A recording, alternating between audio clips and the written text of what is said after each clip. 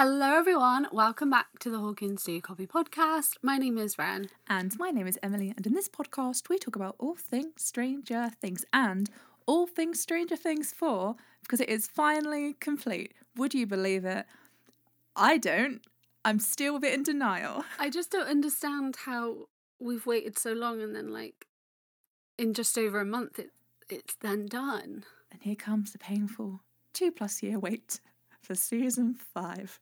Before we talk about that though, happy 2-year podcast anniversary. Yeah, this isn't our anniversary episode, but it's going to go up on our anniversary because Stranger Things Season 4, Volume 2 decided to come out a couple of days before and really messed up our plans. It did. So, yeah, happy 2 years. Who would believe it? That's a long time. That is quite a while. That is quite a while. So if any of you have been here from the beginning, thank you for sticking around. Unless you haven't, in which case we hope you liked us for a little bit.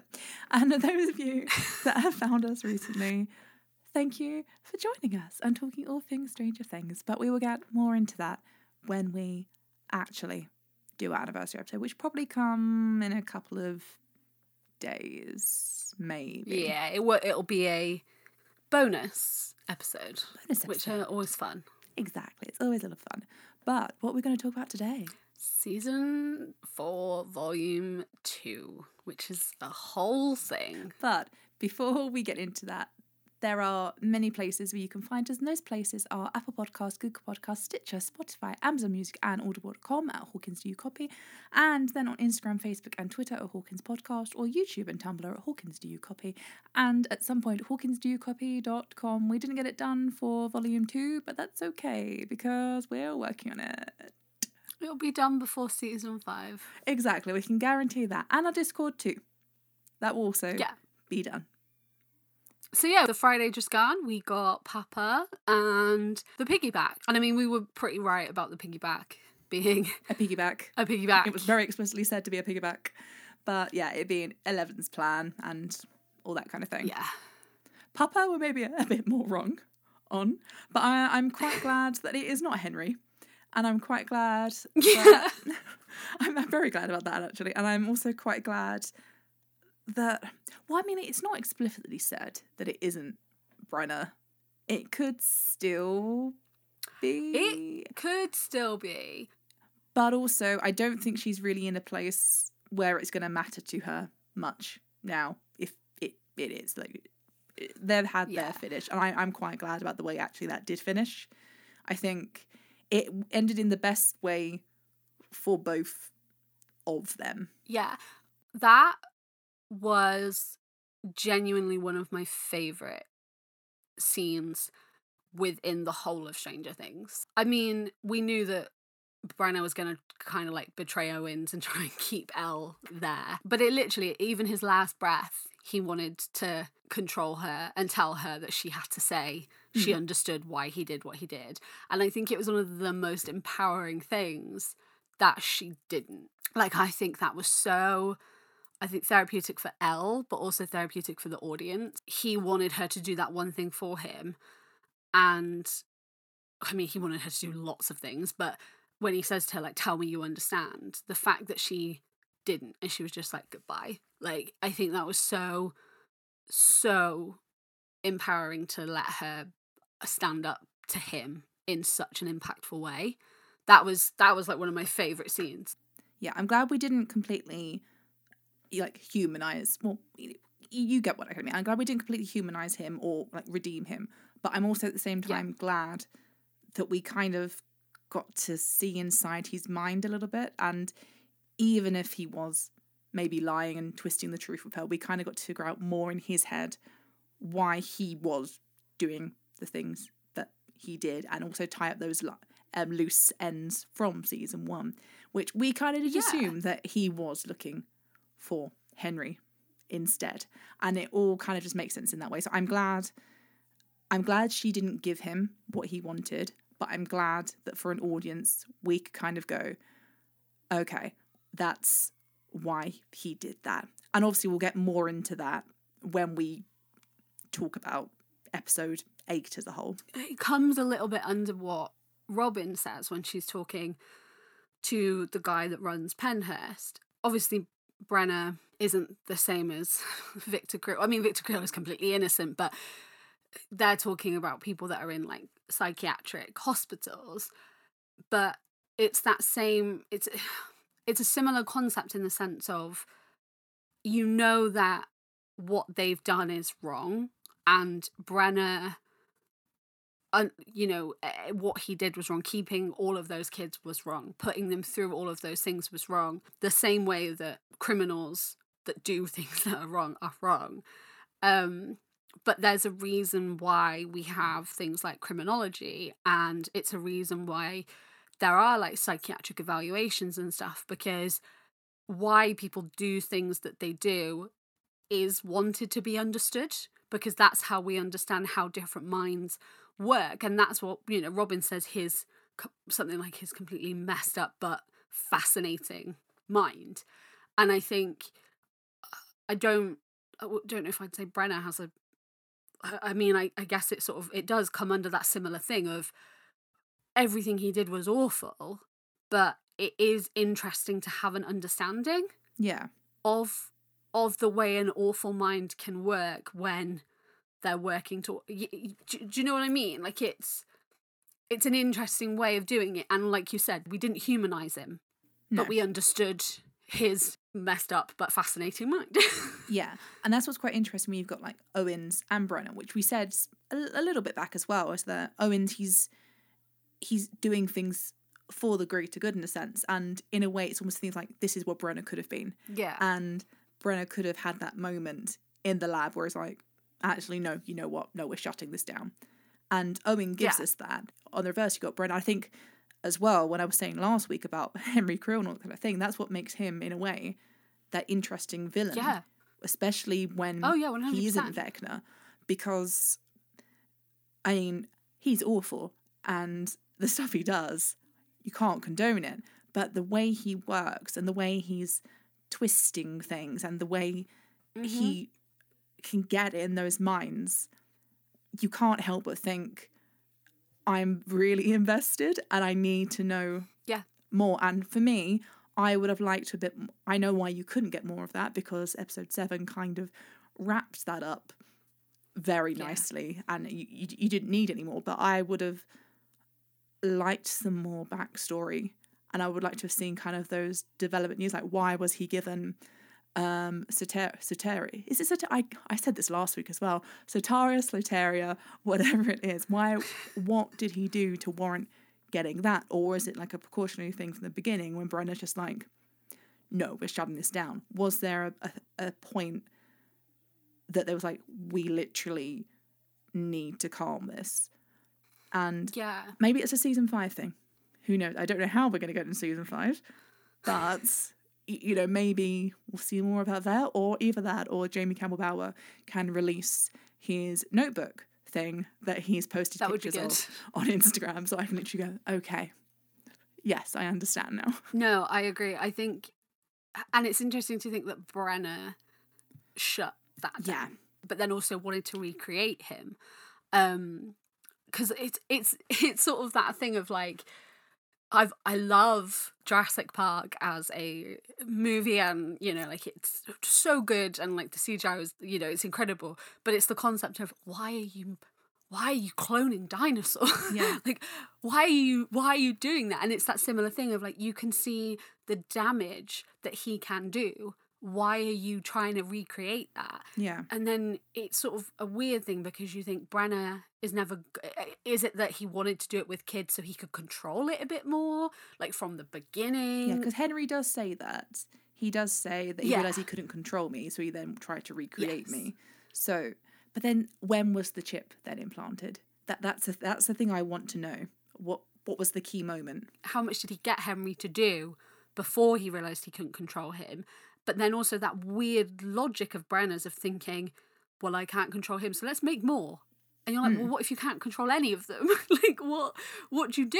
You're like, you know, how do you get to that point? More of that, though, when we actually go into talking about episode 8. So, opinions on volume 2 as a whole. General blanket overview, first of all. I liked it. I did like it. I think the season could have finished at 7. That would have been an interesting cliffhanger. But I did like it. That's some of my favourite moments in the whole of Stranger Things were in episode 8 and 9. Yeah, I'm the same. I personally would have liked season 4 to have finished at episode 7, I think. Yeah. For me, I think that would have been a much interesting finish. I saw an interesting thing on Reddit about this, because obviously Volume 2 is kind of divided the internet for many different reasons. Some of them we'll go into a little bit. Some of them, you know, you could probably guess from how we're going to be talking about it. And this really kind of stuck with me because I thought actually that makes a lot of sense. People saying that reason why some people might not have liked Volume 2 as much, and maybe I fall into this a little bit, I liked Volume 2, but that I have a few issues with a few bits of it, is that the gap between Volume 1 and 2 kind of gave you time to theorise. And they said that what you theorise is always going to be not better than the show itself, but, for example, let's take Step of Faith, and we'll go a bit more into his character a little bit later. Noah posts the harness picture, and naturally, everyone is like, Will's getting vecna'd. That was, in everyone's mind on the internet, pretty much everyone's like, that's happening to Will. Will's going to get vecna'd, he's going to get into Hawkins, immediately that's going to happen. And they're going to start, and Vecna's going to tease him about this, he's going to tease him about that, Jonathan's going to transform into Vecna, and the hug between Jonathan and Will is actually going to be Vecna, and then it's going to be a thing if we have to then save Will, and should I go, is going to come into place. These weren't all my views, but that's just the general internet of how they went with it. You know what I mean? Yeah. Literally, that's what everyone thought. So naturally, Volume 2 comes out, Will doesn't get Vecna'd. Jonathan is Jonathan. This is that. And everyone's kind of built up this idea of what was going to happen to him, and then it's a thing of, oh, okay. And so, do you know what I mean? That is that kind of thing. Yeah. And because there was that gap, you've got that time to do with that. And I do wonder if Volume 2 would have been received a bit better by some people if we didn't have that gap. And it does kind of make me wish they'd just waited until all it was done to release it all in one season. I think I would have rather have actually waited just that month extra and have it all on the 1st of July. Yeah, I am exactly the same. I would have loved to have just had that on the 1st of July, just all of it, because I think things kind of fit and work better. Like you said, it being open to speculation, then when it didn't go against, when it wasn't what we thought. Like, I was convinced that painting was going to be the swing set. Like, I was 100%, like, I would have bet actual British pounds from my own bank account that painting was going to be the swing set. Like, would have sworn. But that is because of the internet. Yeah. Because we all theorised it's going to be the swing set. I actually saw a really funny tweet, and it was like, something like, I really clowned myself when I thought the painting was going to be like this. And it was the picture of Janice, Katie, and Damien from Mean Girls. And I was like, that is what everyone kind of thought it was going to look. Yeah, that's the thing, that everyone was expecting this. And in fairness, the painting was lovely. Like, it was so nice. And it was so nice. But it was that thing where everyone had kind of made all these expectations. Yeah. And it didn't happen. And in fairness, when episode 8 started, it felt like a bit of, you didn't quite know where you were dropping into. And yes, which is strange, because episode 7 kind of did leave it on a point where it could have finished, but episode 8 felt really abrupt. And yeah, I think it would have been a thing that if you'd watched it straight through, then it wouldn't have felt that. But no, as a whole, I did like Volume 2. There were a few, as I said, there's a few things that I was like, a bit iffy on. And I will admit, episode 9, I did find myself tapping a couple of times just to see where we were. Not because I was necessarily bored, but just because I was like, okay, we're getting a little bit If you know what I mean. It's really funny, actually, because I did the same thing. I also had to stop episode 9 halfway through to go to the doctors, which was unfair. But it was really funny because I saw loads of people when Volume 1 came out complaining about how long things were and that they were worried about the length and stuff. But then I saw loads of people after episode 9 say more finales, movie length. See, which I thought was quite interesting Yeah. because it was quite cool to watch something that was like movie length, but it was funny how that was the longest episode, and yet that was the episode that made most people be like, yeah, more this length, please. yeah. Maybe it's because it's a finale. Maybe it was Yeah. that kind of thing. The finales for Stranger Things have always been longer anyway.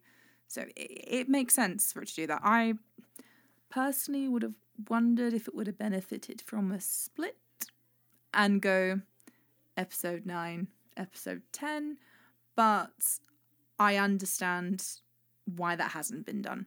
Shall we start with our favourite parts? Should we start on a high and talk about our favourite moments? And can I please go first? Because do you know what I finally get to say on the podcast after 6 years Okay. of waiting?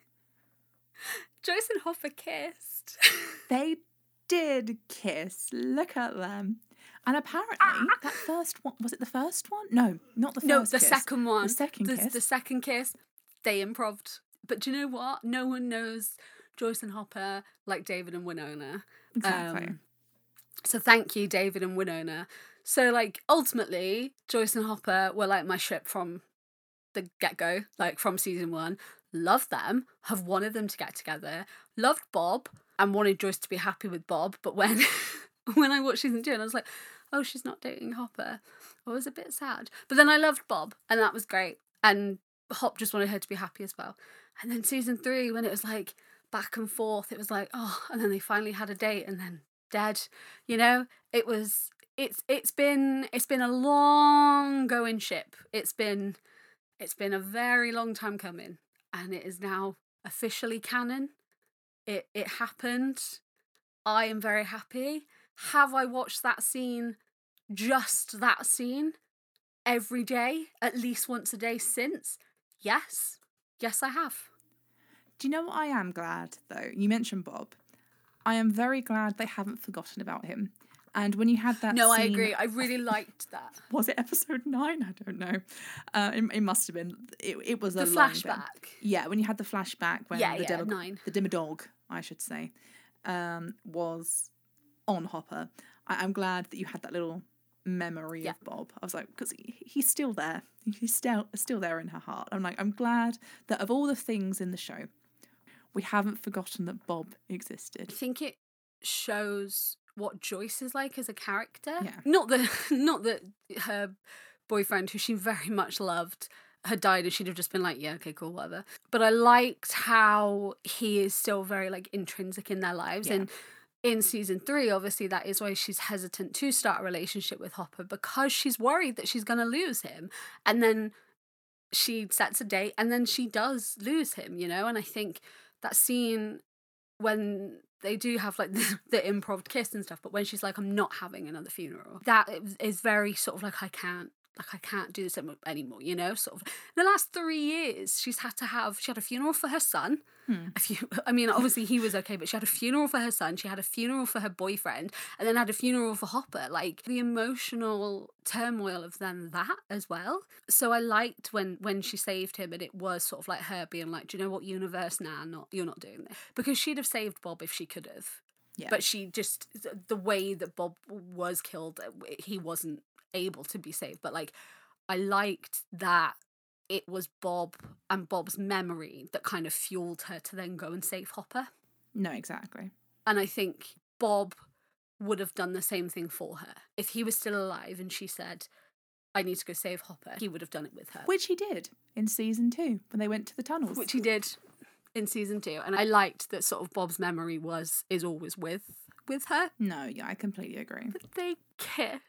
This could sound really weird as well, but I'm really glad it wasn't awkward and didn't feel forced. Mm-hmm. And I mean that in a sense of everyone wanted Joyce and Hopper. Like, everyone wanted them. And I'm really glad. By everyone, you mean David Harbour. Yeah, exactly. David Harbour really wanted Joyce and Hopper.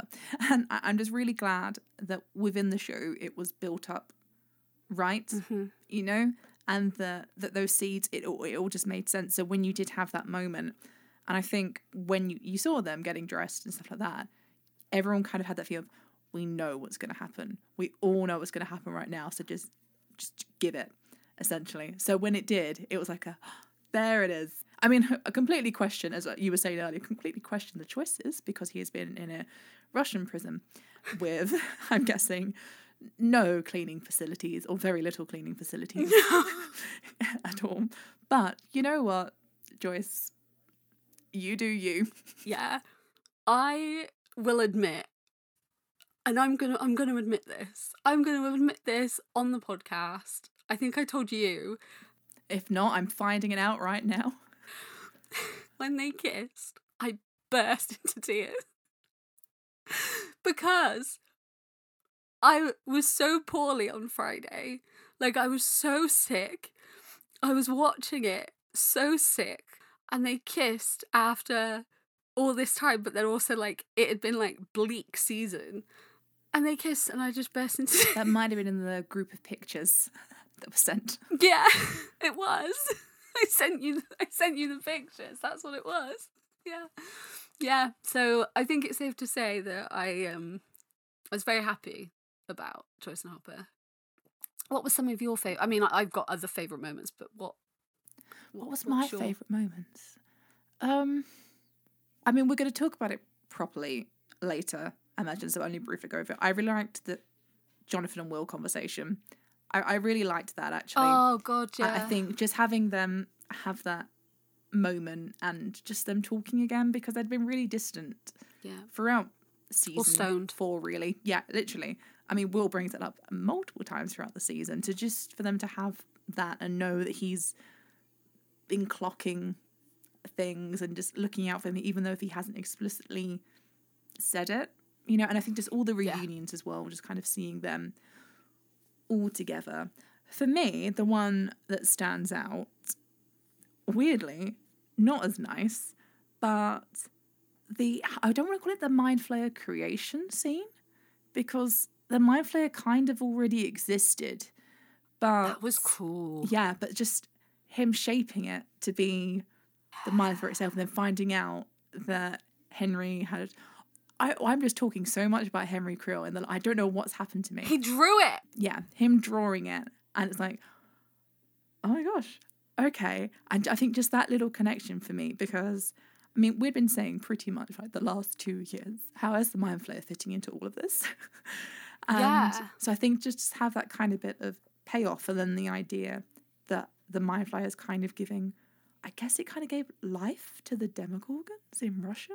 And just that little thing. So, of course, naturally, my theory head is like, is Will actually dead this entire time? The only thing that's sustaining him is the fact that the Mind Flayer has been in him. Yeah, that's terrifying. Yeah. So that's in my head now. We're not going to talk about that.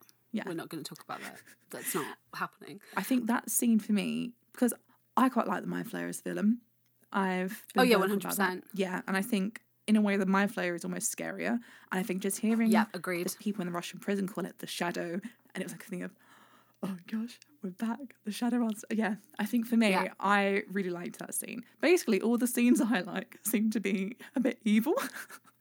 Emily is the number one. She is retiring the number one Will Byers Stan title, and it's actually now the number one Henry. Number one. Henry, number one Stan. No, I am never retiring the Will Byers title.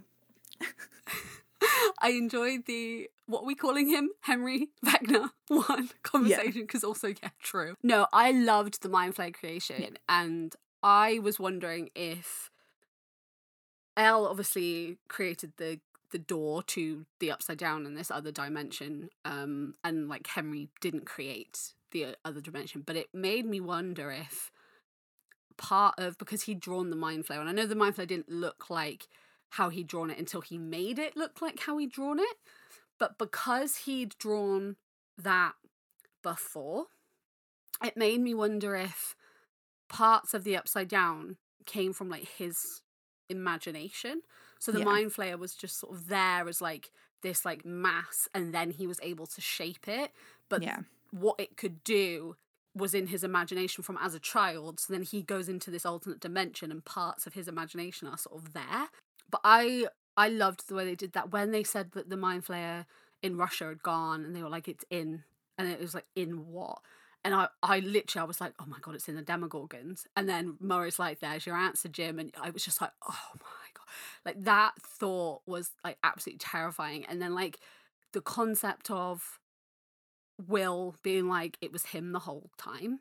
Like, he's been in my head. And Will being like, I still remember his thoughts, his feelings, what he's thinking. And like, Yep. And the second he gets back to Hawkins, that all comes back. and that scene at the end, I cannot tell you how happy I have been to see him touch his neck. Yeah. Just seeing that kind of him center screen, and then just the goosebumps, and him touching his neck, and then turning round. Yeah.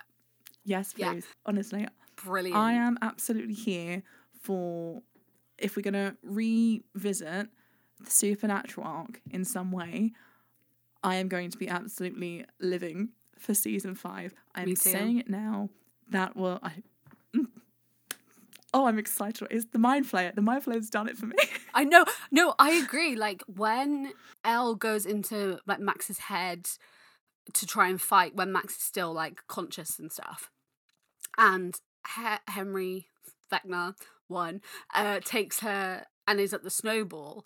That for me was the moment where I was like, oh my God, at the end of the snowball, the Mind Flayer was watching. Yeah. And it's like, he's been watching the whole time. Like, we knew the Mind Flayer was, but the concept of Henry, like, this whole time, and like the fact that he then even takes her back to this moment where he was outside watching them, was like, are you crafty?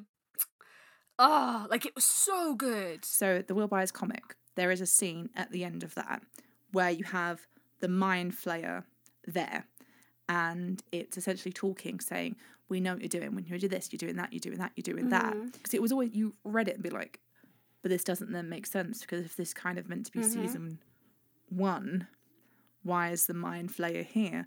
And obviously I'm guessing that the comic book writers didn't really have much knowledge of what was going on there, but I will say they've accidentally written something that actually still fits as canon, and I think it's pretty much the only comic that still fits. And also, one of the season 2 trailers, it might have been the Thriller one, it might have been one before that, where there was one trailer where at one point there was a voice that said Will, and then that there was. Yeah, and then that didn't actually exist in the show, but then that itself accidentally then fits perfectly in the new canon that we have. If that was then Henry Vecna 1, then it just all ties together. It just all perfectly ties. And then that then makes sense then when Jamie Campbell Bower was like, I put Will Byers at the centre of my spider diagram thing, and went everything from there. Everything just fits nicely into place. It does. I love it so much. I'm just so stressed that it means that Will's gonna die. Oh, I'm fully convinced. I'm fully convinced that one is either going to die or he is already dead. That is where I am with Will right now. And I also wonder if not my sleeper agent teething theory is going to be correct. No, I think it could be correct, definitely. But it would be really easy if Henry is a bit stronger now to tell Mike, oh, I can still sense him, I can still feel all of this, and we need to kill him. It would be so easy. I'm pretty sure that was Will talking, I'd like to say that now, but it would be very interesting, especially if that's right at the end of the season. Mm-hmm. Your first favourite moment was the conversation between Jonathan and Will, which also made me cry, and I loved that. I think it was so perfect when it comes to their relationship, because it was Jonathan clearly saying without saying, I know, Yeah. and Will clearly saying without saying, I know you know, thank you. The way that Will started crying in that scene shows that he knew what Jonathan was saying. And then I thought it was so sweet when he was like, and I'm always there for you too. And Jonathan was like, I know. But it's sort of like, Will, you don't have to say that. Like, that, you know, that's not why he's saying it. And Will knows that's not why Jonathan's saying it. And Jonathan knows he doesn't want Will to be like, I'm here for you too. Like, but it was sort of, I think it's really interesting when you look at that as an experience, because I think it's a really hard thing to say. And it's a tricky thing to sometimes think of the words on how to explain it. I sort of think Jonathan knows that. So I think the way that he approached Will with everything was done in such a good way, because it was really sensitive to, I know that you're not either ready to tell me or not ready to tell anybody. It was done, but it was done in a way where he's like, when you are, like, there's nothing that would stop me from being your brother, kind of thing. And I think that was done really well. And I think that type of experience needs to be highlighted a little bit more than it is in media sometimes.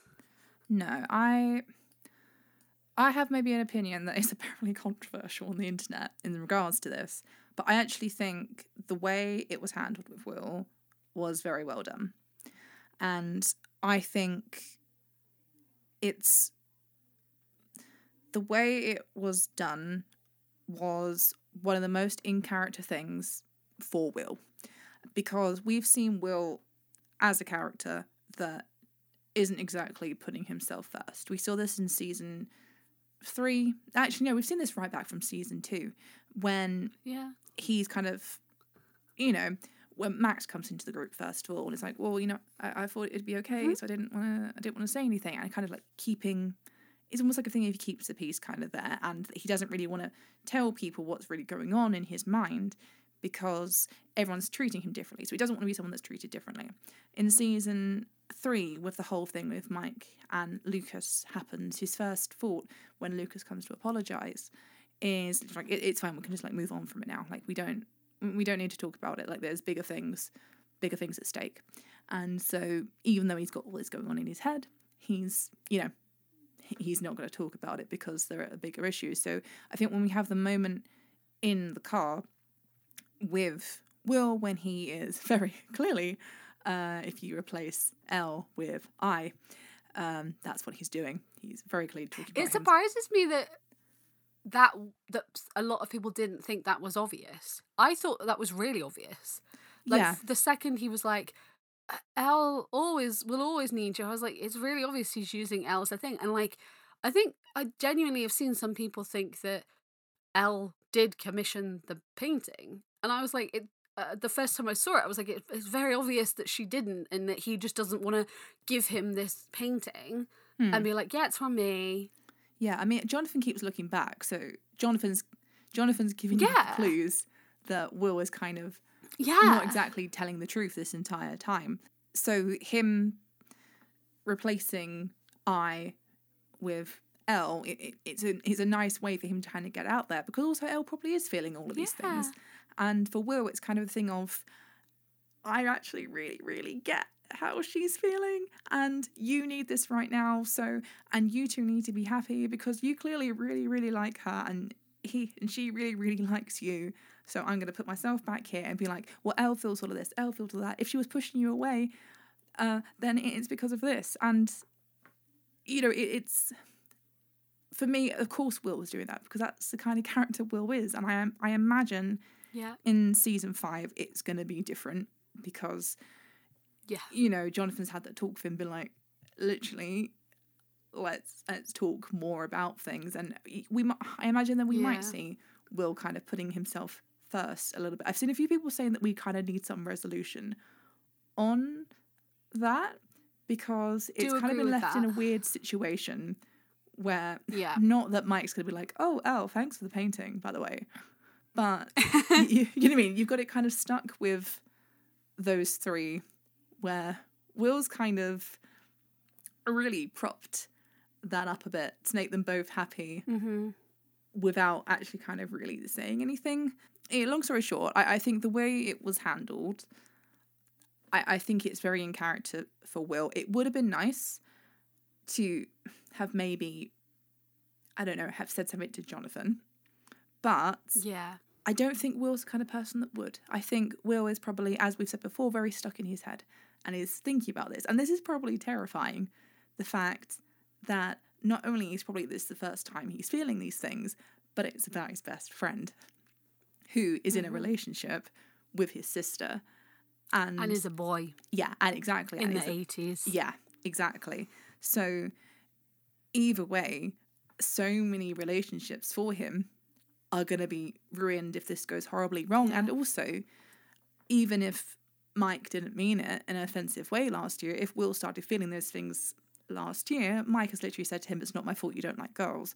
So in his head, is that a thing of, oh my God, if this is what I'm feeling, does he actually think that? And does he mean it in a way like my dad used to, or this person used to, or this person used to? So I think, I'm not surprised we didn't get anything explicit, but for me, I think it was pretty obvious.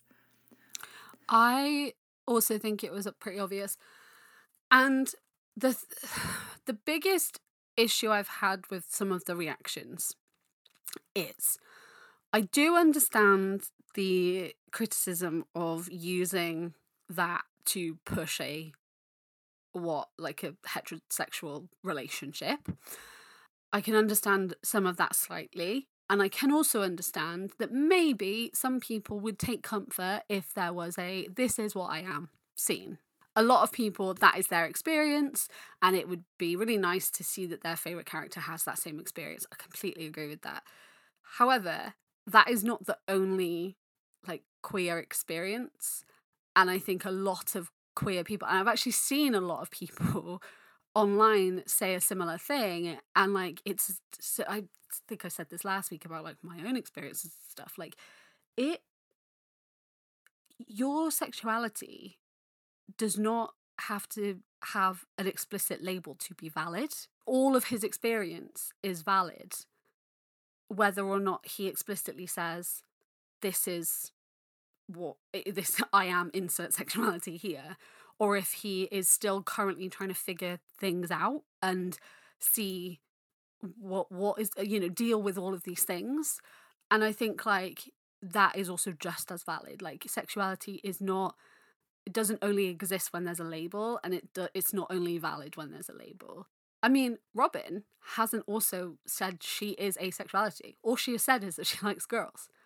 Assume that she's a lesbian, but that's, do you know what I mean? She never said the same thing. She just sort of said about Tammy Thompson. And as we said a couple of weeks ago, she says at the start of volume 1 as well that she says it to the wrong person and she's a town pariah, which kind of sets that tone for this is the atmosphere that we are in right now. I think one of the things to consider as well is that right now, obviously things aren't perfect, but we're a lot more accepting of people right now, and not that people wouldn't have been in the 80s. And I wasn't born in the 80s. I did not live in the 80s. I do not know. I know, through records or things like that, what it was like. But it's a different time. I don't know, for me, and I said this a couple of weeks ago as well, that for me, him figuring it out and kind of being like, okay, I think this is what's going on, and this is scary, but I can finally kind of come into my own. That, for me, feels real. And yeah, I agree. And I do think a lot of people can take comfort in that, maybe. Yeah. I do agree, though, I think, with the arguments that maybe there could have been a better way to lead up to Mike saying, I love you. To Elle. I think yeah. I think maybe, let's not use Will's essentially confession to be like, what? Will, thank you. I'm now going to tell my girlfriend that I love her. You know what I mean? I think maybe there was a better way to have done that. I think that could have been done with, I don't know, a separate talk. Maybe Mike talk more about how, I mean, he did, in fairness, he did talk about how he was feeling, and Will rolled with it. But yeah, I don't know. I think I agree on that aspect. That maybe that wasn't I agree the with that smartest too. decision. But then, or if they were going to do that, then have some kind of resolution towards the end when we've kind of not brought Will back into it and being like, hi, by the way, that was about me. But do you know what I mean? Just some kind of closure on that subject, maybe. Yeah, even if Jonathan had said, like, you didn't have to say that. Do you know what I mean? Like, even if it was something like that, it would have been a little bit better. And also the way that PR-wise it was handled between Volume 1 and Volume 2 was a nightmare. I think that was the worst thing.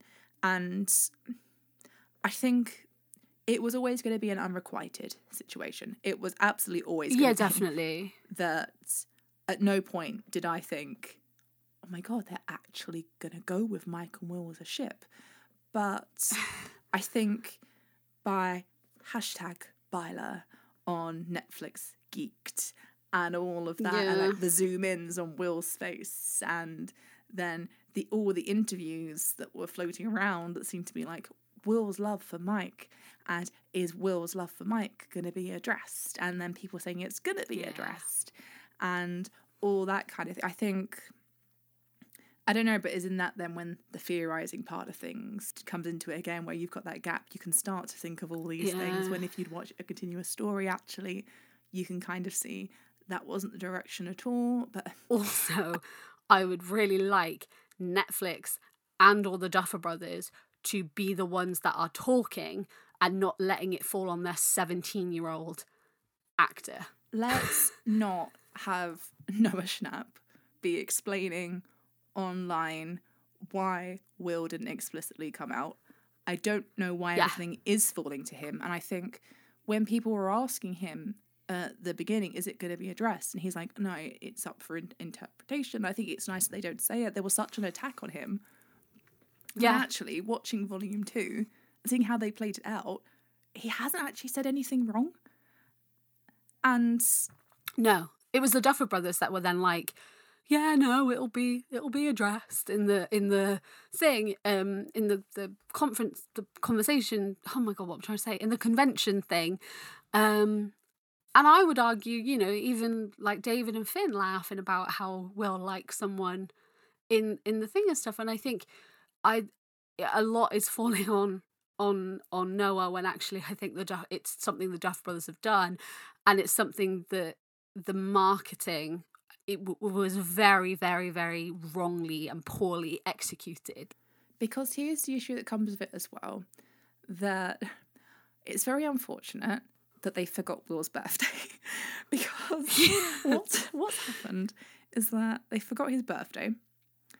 And I'm not saying it kind of looks like they hate Will, but the way that everything kind of looks a bit like they hate Will. Yeah, the kind of thing, how it's all run from there. We've had this storyline, and it's quite funny, like watching all the reactors to people on it online, and they're like, this boy is just crying all the time. Yeah. He can't catch a break. It's like a thing after a thing after a thing, and yeah, that happens to Will, but it just seems to be very much like, you can't be happy, and on top of that, you can't be happy, and you also like boys. And yeah, I think that's where the issue comes, I think. No, I completely agree. And I mean, we've said before and stuff, well, me and you have spoken since Volume 2 dropped, about the way Mike was written in Volume 2 as well, which just felt really much like all he is a boyfriend. And it's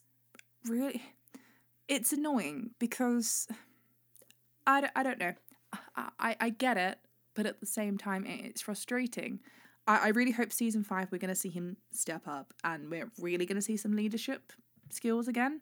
Yeah. And I think the I love you was warranted. It absolutely was. And I am glad that within that as well, we did get why he was saying things. Yeah. and Yeah. why he couldn't say things, so to speak. But I just don't want him stuck in that box.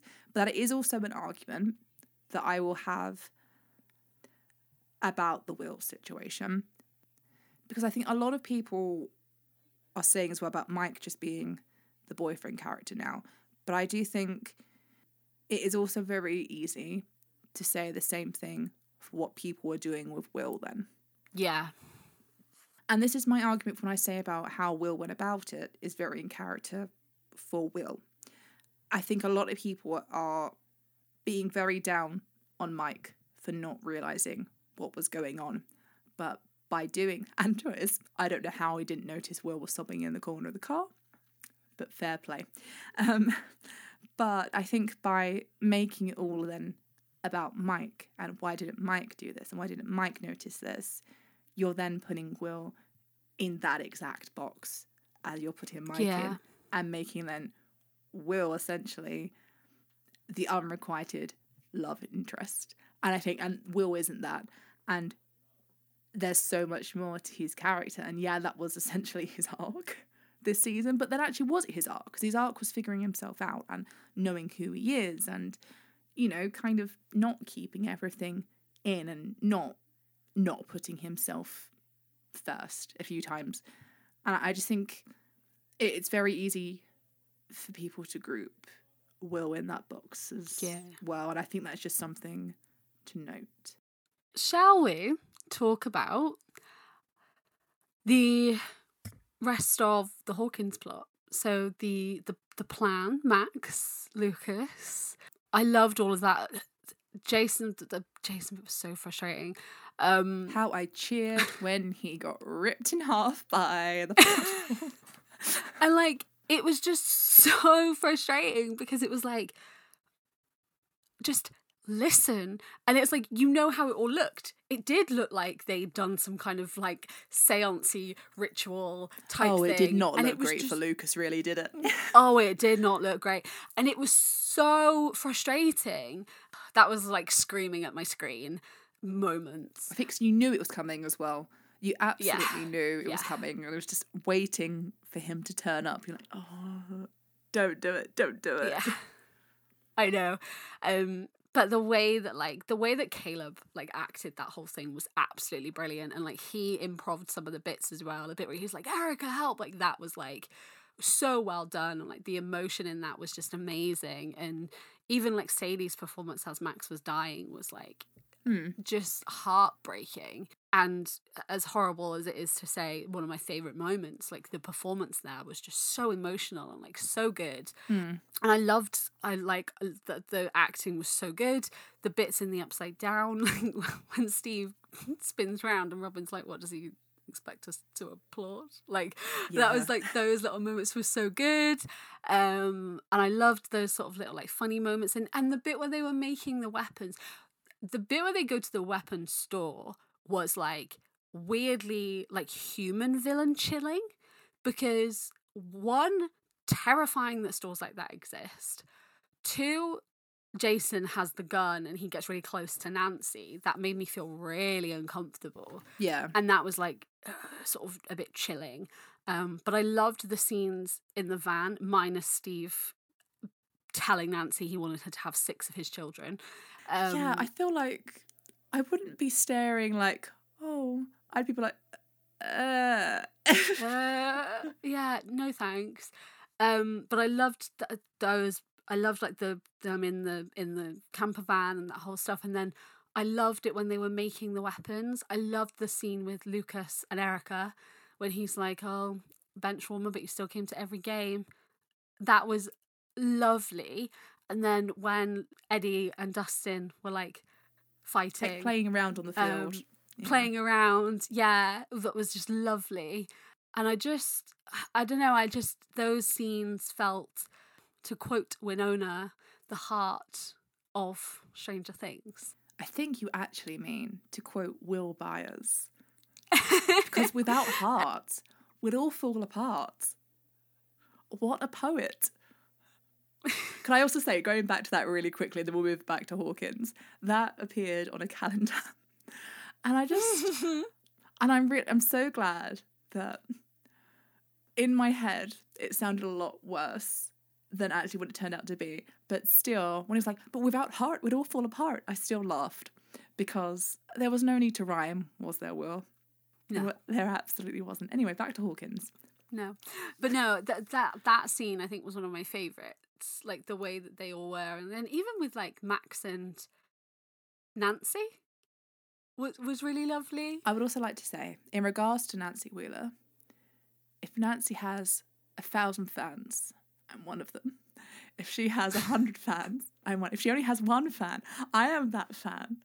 Nancy Wheeler, this season, completely, not that I was never a fan of Nancy, but this whole time I was like, you know what, do it, absolutely do it. That shot when they're throwing like the Molotov cocktails, I'm guessing that's what it's meant to be, at Vecna, and Nancy's just got the gun. Honestly, Nancy Wheeler is an absolute icon. She is final girl material. She is. She absolutely is. Nancy Wheeler is the moment. It is Nancy Wheeler's world, and we're just living in it. I completely agree. But it was just, I just loved all of that. And I loved, and I was actually talking to a friend about this, and we were saying like, and she messaged me and she said, this is why I hate that they split the season, because when all the storylines come together, it is one of the best things about Stranger Things. And the way that because every time you're thinking, how are they going to make it merge? And then they make it merge perfectly. And they did that this season as well, with them all being in different places, but the way that they all worked, the way that when Joyce says about being able to fight it from there and we can give the kids like that head start, and then when else goes in and stuff, and I loved Argyle. Like, people are giving him a lot of like bad rep and stuff, but I thought it was so nice, like when he's thinking of ways to help, and he does help. Like, he's literally the reason why they get into Surfer Boy Pizza, and like he's paying attention to the fact that there's a Surfer Boy Pizza sign, and he's looking for all these things. He finds the tire tracks. The line, if Nina's a small enough girl, she can fit behind a small enough tree, was one of the best lines. And I just think he's great. And I loved how they were able to just all come together, and Max and Elle, when Max is like, are you real? And them fighting together was just so good. And like, the way that it all did kind of have that was brilliant. And it then also didn't hinder the actual then reunions, but the actual in-person physical reunions were then even more lovely. Apart from the fact, Elle does know what's happened to Max. Yeah. She is fully aware, because she's the one that gets her heart going again. And yet Dustin's like, oh, you don't know. Yeah, why doesn't she just... I mean, I get why she doesn't tell. I understand, because people are awkward, like, yeah, I was actually there when she died. But I helped. Like, that's probably a worse thing. And I think it is a thing of, as Mike says, she hasn't lost. And so it is kind of the thing of, she's kind of thought, I've done all of this and I still lose. I'm always the one that saves things and I haven't done it. And now Max died. And I get it from that point of view, that she's probably very, in her head about it and thinking, I'm kind of the reason why this has happened. But it was just a bit of like a weird, not a plot hole moment, but there was a couple of those. Like, why are the town not completely out after Dustin, Lucas and Mike? Why do you not have a mob hunting them if they're apparently in this cult? But you know what I mean? But it was really nice to see them, just the reunion, and the Jonathan and Nancy reunion when he picks her up. And it also, for me, sounds like they're setting up Jonathan and Steve being BFFs in season 5, which I would like very, very much, please. As I said last time, bring the Monster Hunter trio back. Charlie Heaton said to get rid of Jancy versus Stancy, well, just Jonathan and Steve, get them in a relationship. And do you know what? We'll just have Stonathan. Go Why on. not? Go off. Why not? Live your best life. But no, I really liked that. I didn't really understand why Elle Like, I do, but also, like, is that going to come up later? That Elle was there? Because I don't think Max is going to wake up. Not for a while, anyway. No. Because it doesn't seem like Max is really there anymore. Which, in itself, I'm a bit confused, because people were saying that Vecna has her, but she was alive. That's the thing. So that implies Yeah, that he because she didn't... spoke to Lucas. Yeah, so that implies that he didn't complete the process, if that makes sense. But then, I don't know, is she in there enough, as in with Vecna, that it's done the job? I don't know, maybe... I mean, it's clearly a season 5 thing, and I'm guessing it's going to be a thing of that she's trapped there and we're going to get her back. But yeah, it doesn't look great for her. I've seen a lot of people say that Hopper and Elle's reunion was not emotional enough. I thought, from being like the OG Hopper stan, that it was very in character. Like, it was very reminiscent of, are you going to tell me why you look like an MTV punk? Yeah. And those jokes. And Elle was so emotional, and you could tell that he was as well, when she's like, I kept the door open. But I thought their reunion was very fitting with Hop and Elle as people. I would have loved for her to say dad. I would have loved for her to have called him dad. That's my like only complaint. But I loved that. And then I also loved the way that she saw Joyce and it was like, that's my mum. I loved that as well, that reunion was just as special because that's her mum, you know? And I liked how I liked how that was done. For me, that felt very fitting to Joyce, to Hop and Elle's characters and relationships. Especially if you think about his reunion with Joyce.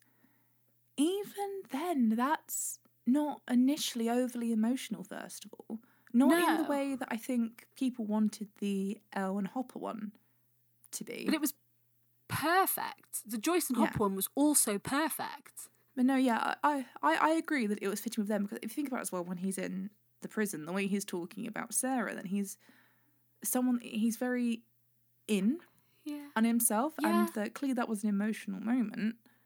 But I don't know, I don't think he needed to be sobbing and that kind of thing. I think it was just the right level, where it was also that kind of thing of they're both kind of making sure each other are actually there, and you know, I think it personally worked. Yeah, I did too. And I think him joking about his hair, I took as he's sort of trying to make her feel better about hers. Yeah. I knew that was going to happen. Like the moment of, I've got that, you've got that.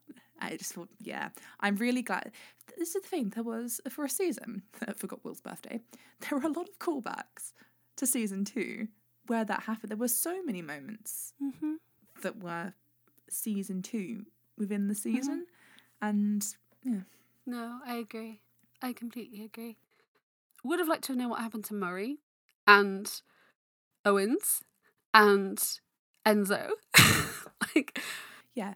Dimitri sort of just, I guess he just went back home to his son. I quite liked him by the end of that. I liked him too. Yeah. And also, even Yuri, because I feel like we suddenly got that bit of backstory for Yuri. And it's like, you know what? Yeah, Yuri's a great guy. And then it's like, oh, actually, that's it. We're not seeing them again. Yeah, like, where did he go? And what the hell happened to Owens? Yeah, Owens is still just within the silo. Handcuffed to a pipe. Hi, hello? Anyone? But no, I liked... Yeah, I would like to know that. Obviously, we had Eddie's death, which I think we all saw coming. Eddie was a good character, but I didn't expect him to last the season.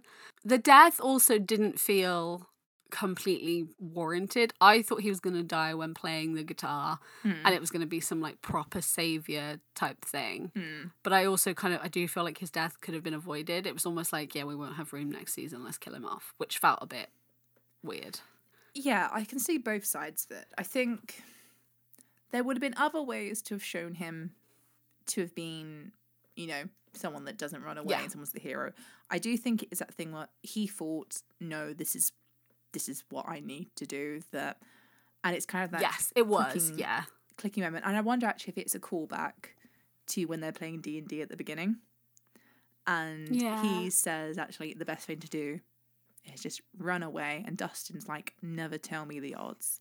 And Dustin and Erica give it a go anyway. And I wonder if it's kind of a thing of that's Eddie's D&D moment, where he's like, actually, you know what? I'm not going to run away. If I can save the party, then I'm going to take the fall in the easiest way possible. Because I think when he was biking away, I don't think he expected to get far. I think it was a thing of thinking, no, I have a few minutes at best. Let's just try and draw them away as much as possible. And then hopefully that'll buy them enough time. Yeah. No, I agree. I did love the scene between Dustin and Eddie's uncle. I thought that was lovely. That was really, really well done. I really loved that. I actually really loved that whole bit where they go to the town hall to help. Yeah. I really loved that. I just thought that was also really, really well done. I'm glad we saw Vicky again. That she just, we got that little bit of whatever is happening with Vicky, her boyfriend, her ex-boyfriend, whatever's going on. I'm glad we got that little bit of, I don't want to say closure for Robin. But no, but it worked as that, didn't it? We kind of got that bit of storyline where actually it's like, oh, okay, something could happen, but if it doesn't, they're finally kind of had that conversation and they're finally getting to know each other. And Steve looking on and just being like, yeah, oh, you know what, Steve? You're a good one.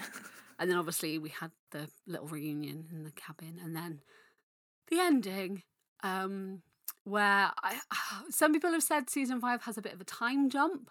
I'm worried about how long the time jump will be, but then it's interesting because we know from what Will said and from obviously watching them attack Vecna and stuff is that he is not dead but he's injured. So it's like, is it going to be a year, 2 years, 3 years? And they'll have been living in and trying to restore Hawkins this time while Vecna, Henry I, has been biding at time and gathering his strength again. So this is my thing with the time jump situation. I don't think they've officially said there's a time jump. They have said they are considering a time jump, unless they've changed their stance on them because of the actors' ages. And they said we might need to just jump it to make it more realistic. But in theory, the only one that's going to be an issue now is Priya, because she's the only one that's going to slightly look different, and maybe Holly. Whereas really, Noah was clearly the issue in season 4 because... But then actually this is the thing, was he really? Because he was 16 when he was filming. Will was meant to be 15. So actually, he was around Will's age anyway. But regardless, he would have been the last issue of the main boys, really, because, everyone's like a couple of years older. I don't know how they can do a time jump, personally. I'm going to say what I said on Instagram, where if Will is going to have more importance and they are going with this, they have a little sensor there about how Vecna's doing. So by that logic, they're going to be able to sense how he's moving and if he's dormant or if he's... I mean, the fact that Will can tell that he's injured, but, that's kind of telling in itself that he's got that kind of sense of he's weakened, but he's not at full power. So is it going to be a thing where Will's going to be able to go, neck touch? Okay, he's also, only injured Elle is going to try and find him. Do you know what I mean? So, of course she is. Yeah. So, so you've got that kind of thing with Will there. So is it going to be sort of thing of we're going to use him to monitor and then we will eventually skip to when Will's like, okay, no, this is serious now. He's back. That's the only way I can think they can get away with doing a time jump. Yeah, and also Elle is also, she's not going to let this go. Like, she's not going to just stop trying to find him. She's definitely going to go into like try and mind and try and see if she can locate him. She does it all the time. Like, so I don't think she's going to let that go. I don't think she's just going to stop looking for him. If she thinks she can stop it, she will. You know, we saw her when she's in the hospital, she tries to go into Max's mind. So they've got, 2 people there that can try and find him. So I agree with you. I think that's the only way that they could get with a time jump, is kind of doing it that way rather than it just being like a random 3 years later and they're just all living in like Idaho or something, like, you know, because I don't think they can go back to California because Elle is sort of no. wanted, I mean, Elle really. is implied to be going to be living there now. She's got to hide from the government, and I'm guessing that's Yeah. what Hopper's going to be doing as well. So I guess move all the buyers back to Hawkins, but stay in the cabin. That's going to be a bit cramped. Yeah, it'll be interesting to see what they do. Those are our initial thoughts about Volume 2. I don't think we missed anything there. If we did, message us and we'll talk about it. When we do our episode in-depth reviews. We are going to do a separate episode that is a special episode for that. But we'll do that a little bit later, but it will be for that. Next week, we have a special episode going up, which I'm very excited for. So excited for. Not going to say too much. I hate it when people do that, but I'm going to do it here. Not saying any more, but very excited about the episode next week. But can you sing it? That's a hint. Oh. And then the episode after that, we'll go back to our episode by episode episodes Recap of season 4. So that's your little timetable for upcoming Hawkins Do You Copy podcast episodes. If you were interested. If you wanted to know what's going on in our lives, that's what's going on there.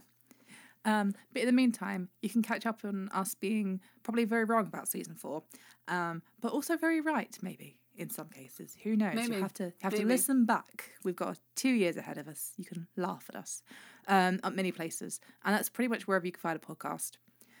Or talk to us on Instagram and Facebook and Twitter at Hawkins Podcast, or YouTube and Tumblr at Hawkins Do You Copy, and at some point hawkinsdoyoucopy.com, and our Discord, which will also be Hawkins Do You Copy. We're Hawkins Do You Copy everywhere. I have to add that on. Just have to add that on. I know. Yeah. Wild. Wild. Thank you guys for listening to this episode of the Hawkins Do You Copy podcast, and we will see you next time. Over and out.